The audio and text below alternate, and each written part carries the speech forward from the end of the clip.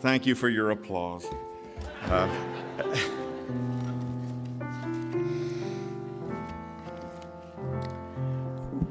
I know Patty didn't know this, but I'm preaching from the same text she just read from, being the well-oiled machine we are. So let me read it one more time. I'm preaching from John 14, 1 through 11. Do not let your hearts be troubled. You believe in God, believe also in me. My Father's house has many rooms. If it were not so, I would have told you that I am going there to prepare a place for you. And if I go and prepare a place for you, I will come back and take you to be with me, that you may also be where I am. You know the way to the place where I'm going. Thomas said to him, Lord, we don't know where you are going, so how can we know the way? And Jesus said, I am the way and the truth and the life. No one comes to the Father except through me. If you really know me, you will know my Father as well. From now on, you do know him and have seen him. And Philip said, Lord, show us the Father, and that will be enough for us. And Jesus answered, don't you know me, Philip, even after I've been among you such a long time? Anyone who has seen me has seen the Father. How can you say, show us the Father? Don't you believe that I am in the Father and that the Father is in me? The words I say to you, I do not speak on my own authority. Rather, it is the Father living in me who is doing his work. In today's text, Jesus starts talking about cosmic truths that are way over the head of the disciples. He tells his disciples that death is coming, his death. But even when he is gone, Jesus says, trust in God and trust in me. Because Jesus indicates death does not have the final word. Jesus, when he is physically gone, he said he is going to go and make dwelling places in heaven for the disciples and everyone that follows. And those dwelling places will give us access to Jesus and the Father forever. And Thomas, always honest yet pessimistic Thomas, replies, Lord, we don't know where you're going, so how can we know the way? We're clueless. To which Jesus responds in a way that, despite all Jesus had taught before, must have shocked his hearers. I am the way. I am the truth. I am the life. No one comes to the Father except through me, not through religion, not through ceremonies and sacrifices. I am the way. Notice that Jesus did not say, I know the way. I'm teaching you truth that will get you to heaven. I will lead you to a better lifestyle. He is not enlightening his followers with precepts and ideas about how to get to heaven. He is saying, I am the way. I am the embodiment of truth. I am the funnel of eternal life. Buddha called himself a guide to the way, but he said, in no way trust in me. Muhammad called himself a prophet, but no religious or spiritual leader in history ever said what Jesus said that day. Jesus does not just teach salvation. He says, I am your salvation. I am the face of God the Father in this world. Ray Stedman said that he was teaching a Bible study, and he read this passage of Scripture, and a woman objected. She said, that is so narrow-minded. Yes, it is, Stedman said at once. The truth is often very narrow-minded. If you want to reach someone by telephone, you have to dial the right numbers. Almost isn't close enough. If the number you dial is off by just one digit, you'll reach the wrong number. Does that mean the phone company is narrow-minded? Does that mean your math teacher in school was narrow-minded? Okay, somebody said yes. Well, she said, avoiding the point I was making, I still think you should interpret that verse in a way that is less narrow-minded. Oh, Stedman said, well, let's see. Jesus said, I'm the way and the truth and the life. No one comes to the Father except through me. How would you interpret those words in a way that is less narrow-minded? She stood speechless. And then she said, well, I never claimed to be a theologian. Stedman said, Jesus wasn't talking to a bunch of theologians when he said these words. He was talking to ordinary people, and he was speaking very plainly. He said he himself was the way, the truth, and the life, and no one could come to God the Father by any other means than himself. He underscored it and emphasized it.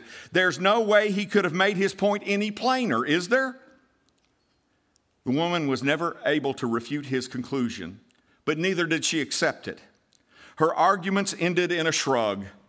This statement of Jesus is one, Stedman says, which I believe we must be narrow-minded about. To be broad-minded where crucial spiritual truth is concerned, especially when the words of Jesus are so clear, is very dangerous indeed. The truth matters. It's not a question of what Jesus said and what he said, does it make us feel good or seem narrow-minded or it doesn't fit our definition of fair? The only question about truth is it true? As Christians, are we not supposed to believe the words of Jesus? If Jesus said it, is that not case closed? It should be. If Jesus is not our authority, then who in the world or out of this world is? Aren't we Christians supposed to be Christ followers? As never before, the words of Christ, the scriptures which bear witness to the life and teaching of Christ, are under attack. A group of scholars met to determine the authenticity of Christ's gospel statements at one meeting. These were top-notch liberal scholars. They distributed among themselves colored slips of paper. A red slip meant that the particular statement under consideration was authentic. A pink slip meant it was probably authentic. A gray one meant probably not authentic, and a black one meant not authentic at all. One by one, Jesus' statements in the Sermon on the Mount found in Matthew and Luke were evaluated and took a beating in the polls. Blessed are the peacemakers was totally voted down immediately. Jesus couldn't have said that. Blessed are the meek. That went down in ashes too. In the final count, only 3 of 12 assorted blessings and woes from Matthew and Luke were deemed authentic. 3 out of 12. Unfortunately, this is not an isolated event. This goes on quite a bit, and it's taken its toll. Never have more people had as little respect for the Bible as they do now. In non-Christian populations among younger generations, the latest polls say 50% think the Bible is just a story that was made up.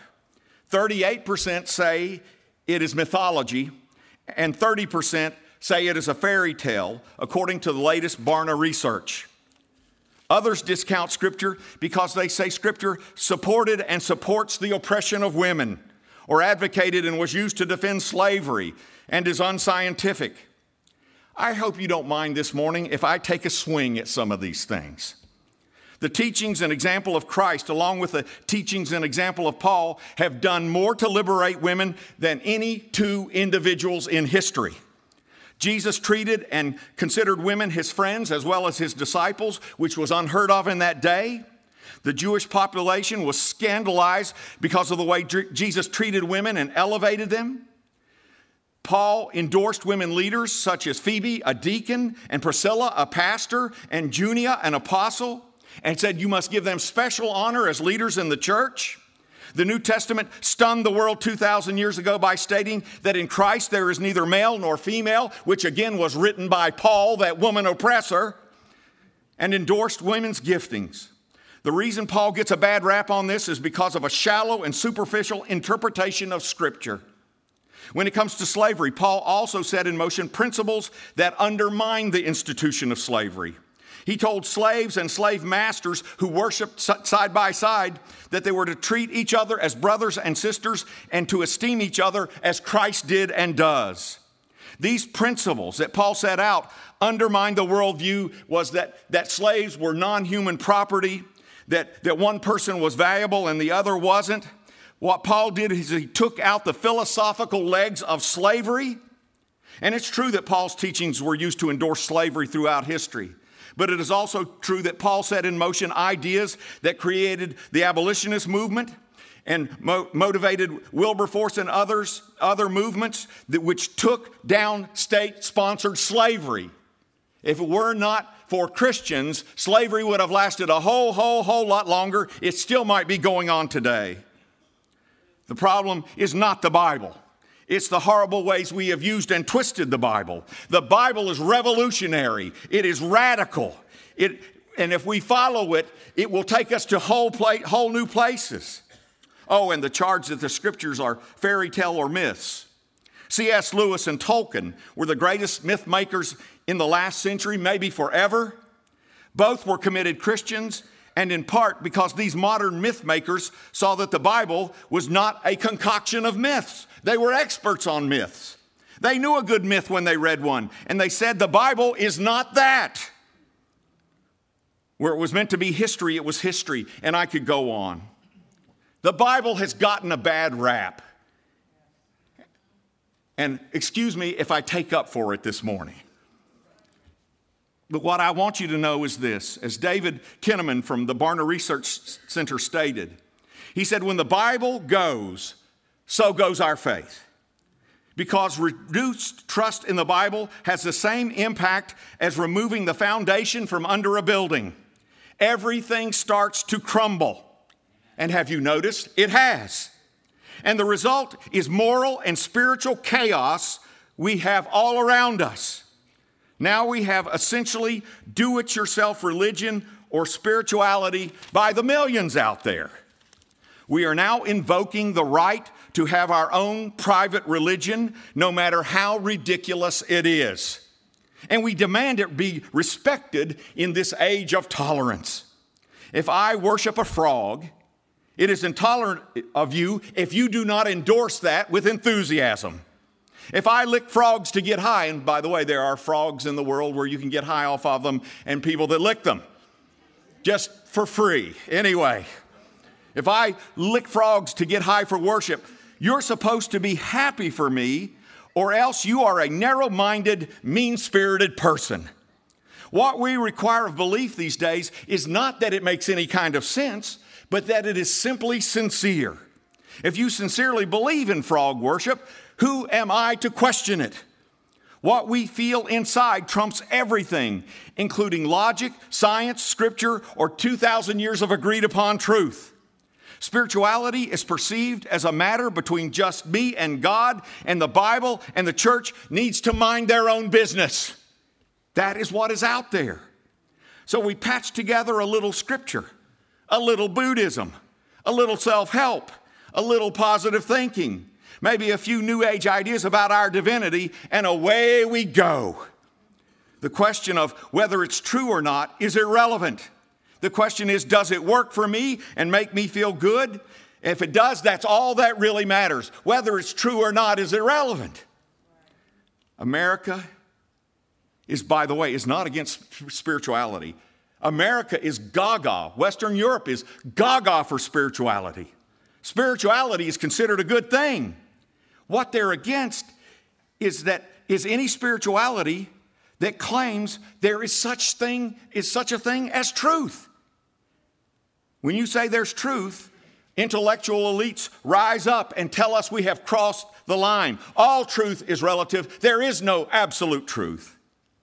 And guess what happens with this do-it-yourself religion?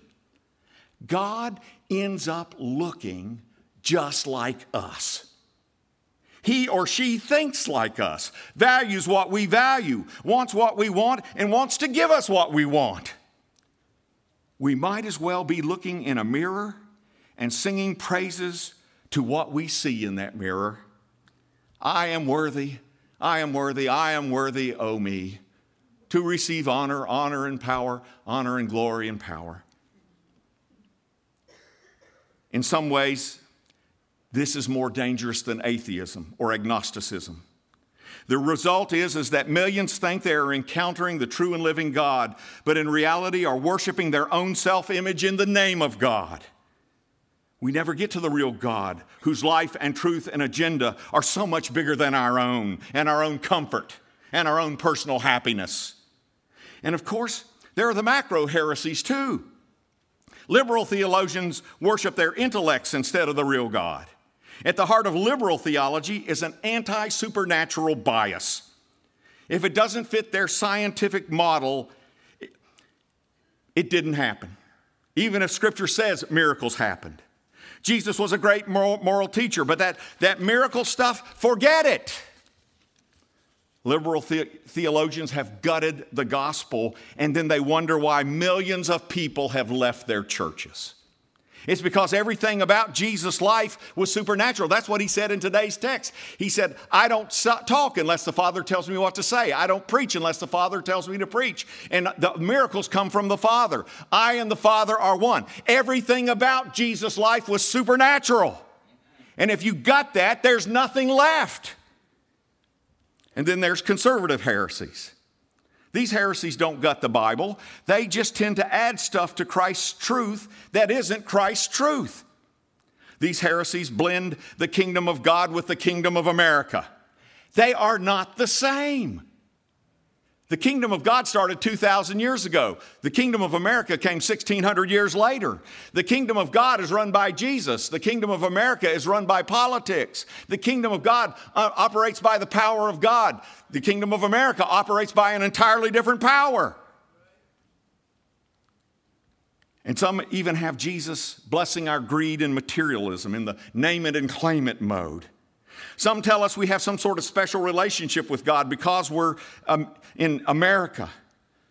Only one nation state has ever had a special relationship with God, and that was Israel. And now the people of God are not called the first Israel. They are called the second Israel. It is called the church, the new Israel, and we are all over the globe.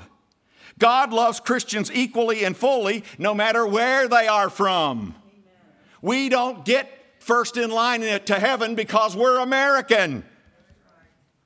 Well, you know, we've heard the kids singing. Let me sing one for you. Ready? Jesus loves the little children, all the children of America, of the world. Red and yellow, black and white, they are precious in his sight. Jesus loves the little children of the world. He also loves teenagers, adults, and geezers like myself.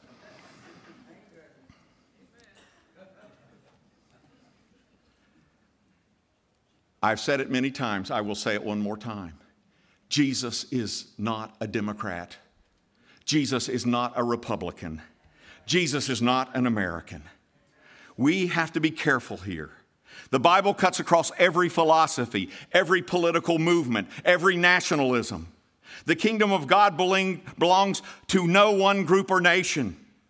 When Christians get in bed with politics, and by getting in bed with politics, I mean you drink the Kool-Aid and you go, my party is God's party. I don't see how anybody could be a Christian and belong to that other party. When you drink the Kool-Aid, we are in trouble. I wish I could remember who it was, but somebody came to me a couple of weeks ago and they said, do you know what you get when you thoroughly mix religion and politics? I said, no, I don't know what you get. He said, just politics. History has proven it over and over. When church and state become one, it's not the church that converts the state, it's the state that converts the church. It does not work. There must always be a distance in politics between the church because we belong to another kingdom with other values. And there has to be some distance from any political party in order to speak truth to power, in order to be prophetic, in order to do our best. If we end up saying God's a Republican or a Democrat, it's us who's going down. God will just be used to rubber stamp every political agenda. And God's standards end up being watered down. Jesus will not be domesticated by anyone. He will not be used as a means to an end to our personal or our personal well-being or our political well-being or our national well-being. Or let me put it this way. All I'm arguing for this morning is that Christians need to quit letting the world tell us what is right and what is wrong, what is real and what is myth, what is truth and what isn't. And by the way, according to the intellectual elite, there is no such thing as truth, so it's all kind of true. Spiritual renewal starts by Christians reclaiming Scripture. The three avenues of truth for Christians are God's Word, His Spirit, and His body. If we lose any of these three things, bad things happen, and bad things are happening. And I need to add one more thing. It doesn't matter if we believe in the Bible, but it just sits on the coffee table. It doesn't help a lick if we don't read it and open ourselves to its truth. Scripture is one of the ways the Spirit forms us into the image of Christ. I have never known anybody leading a life of spiritual depth who has not been deeply affected by Scripture. You simply cannot fumble around in the dark. You need a guide. The Bible is a faithful guide. We must expose ourselves to God from time to time with a Bible in our hands. One way is simple. It's as simple as I know, and I invite you to do it. Ask God to meet with you in Scripture. Read and pray simultaneously and slowly. Again, one writer put it this way. They said, God still meets people through the Bible. One writer said that a friend of our family named Eileen was upset when her daughter told her that someone had been talking to her about God. Oh my goodness. And although she was disappointed with her life, trapped in her own suburban island, Eileen wanted nothing to do with God. That night, Eileen couldn't sleep. At midnight, she went downstairs and picked up a Bible. It was amazing she even had one. She couldn't remember the last time she'd been to church, nor had she ever opened a Bible on her own. When she opened it now, she noticed it was divided into an old part and a new part. She didn't know what that meant, so she decided she'd start with the new part, figuring the new part may have been revised and updated. So in the still of the night, she sat on her living room floor and began to read the Gospel of Matthew. By 3 a.m., she was in the middle of John's Gospel and found, as she puts it, that she had fallen in love with Jesus. Something burned inside of her. And she prayed this spontaneous prayer. She didn't even know she was praying. She said, I don't know what I'm doing, but I know you are what I want. And Jesus showed up. Hallelujah. It is uniquely in the Bible that we encounter Jesus. The message of the Bible is not just that help is coming. The message of the Bible is that help has arrived. The kingdom of heaven is at hand, Jesus said. So before you read, acknowledge that Jesus is present with you. And as you read, certain ideas may strike you.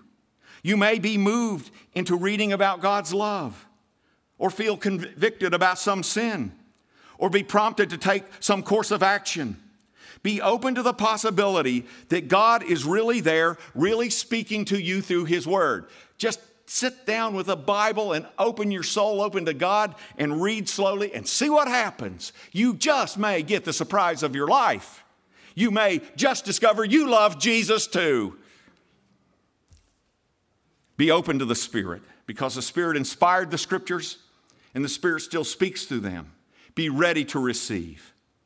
A second experiment I invite you to is to read Scripture and take a portion of Scripture with you through the day. John Ortberg, my favorite writer, said, why don't you try this? To begin, choose a single piece of Scripture, one thought of God's that will live with you for one day. Select this verse or phrase before you go to sleep at night or as soon as you wake up in the morning. Take, for example, this thought from Psalm 46:10. Be still and know that I am God. For one day, live with these words. Let your mind continually return to them in secret. Today, as best I can, I'm going to be still. I'm not going to chatter thoughtlessly. I will remember that I do not have to defend myself or make sure people think of me the way I want them to. Today, I don't have to get my way. Today, before I make decisions, I will try to listen to God's voice. Today, I'm not going to be tossed around by anxiety and anger. I will take those feelings as prompts from the Spirit to listen. In each of these situations, I will ask God, how would you like me to respond? I will live in stillness. Do you know what it is like to be still? Do you know how others in your life might love it if you were still just for a day and quit running your yap? As you do this, a wonderful thing will happen. You will discover that you really do want to be still. You will really want to know He is God as He reveals Himself to you. Spiritual renewal comes when we face the truth, not warp it into our own image. We must return to the Scriptures. We must return to the Word of Jesus. Chuck Colson wrote so many years ago, the gospel is good news.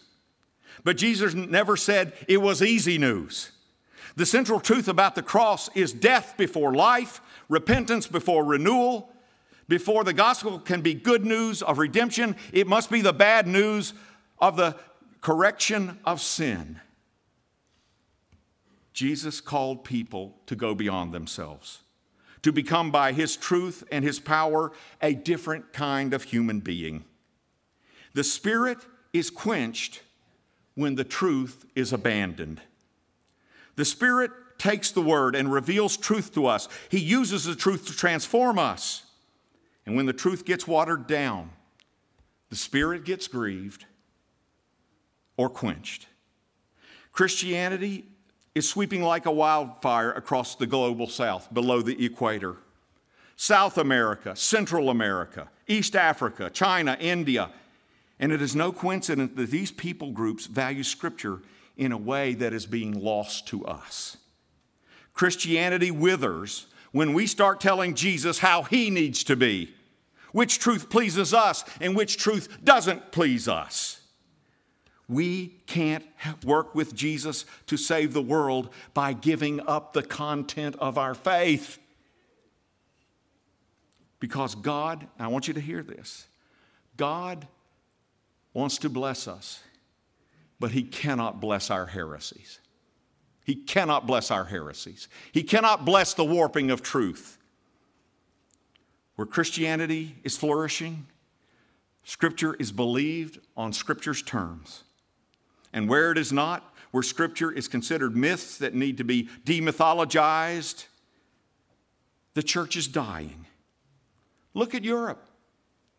They led the way in proclaiming how the Bible was nothing but myths. Look at what's happened to the church in Europe. Look at the millions who have left the mainline churches. I used to be one of them. When Jesus said, let me give you a little litmus test here today. When Jesus said, I am the way, the truth, and the life, and that no one comes to the Father by me, what is your immediate reaction? Does it mean you feel a call to pray with more fervency for your family and neighbors who are not Christians? To pray more for the missionaries out there trying to bring the gospel to new frontiers? Does it challenge you to give more to the cause of Christ and take our personal witness more seriously? Or does it mean we consider Jesus narrow-minded and mean? Who do you believe more? Jesus or a fallen culture that tells us Jesus isn't tolerant enough? Can you get over that? The Savior of the world isn't tolerant enough. Today we're going to partake of communion.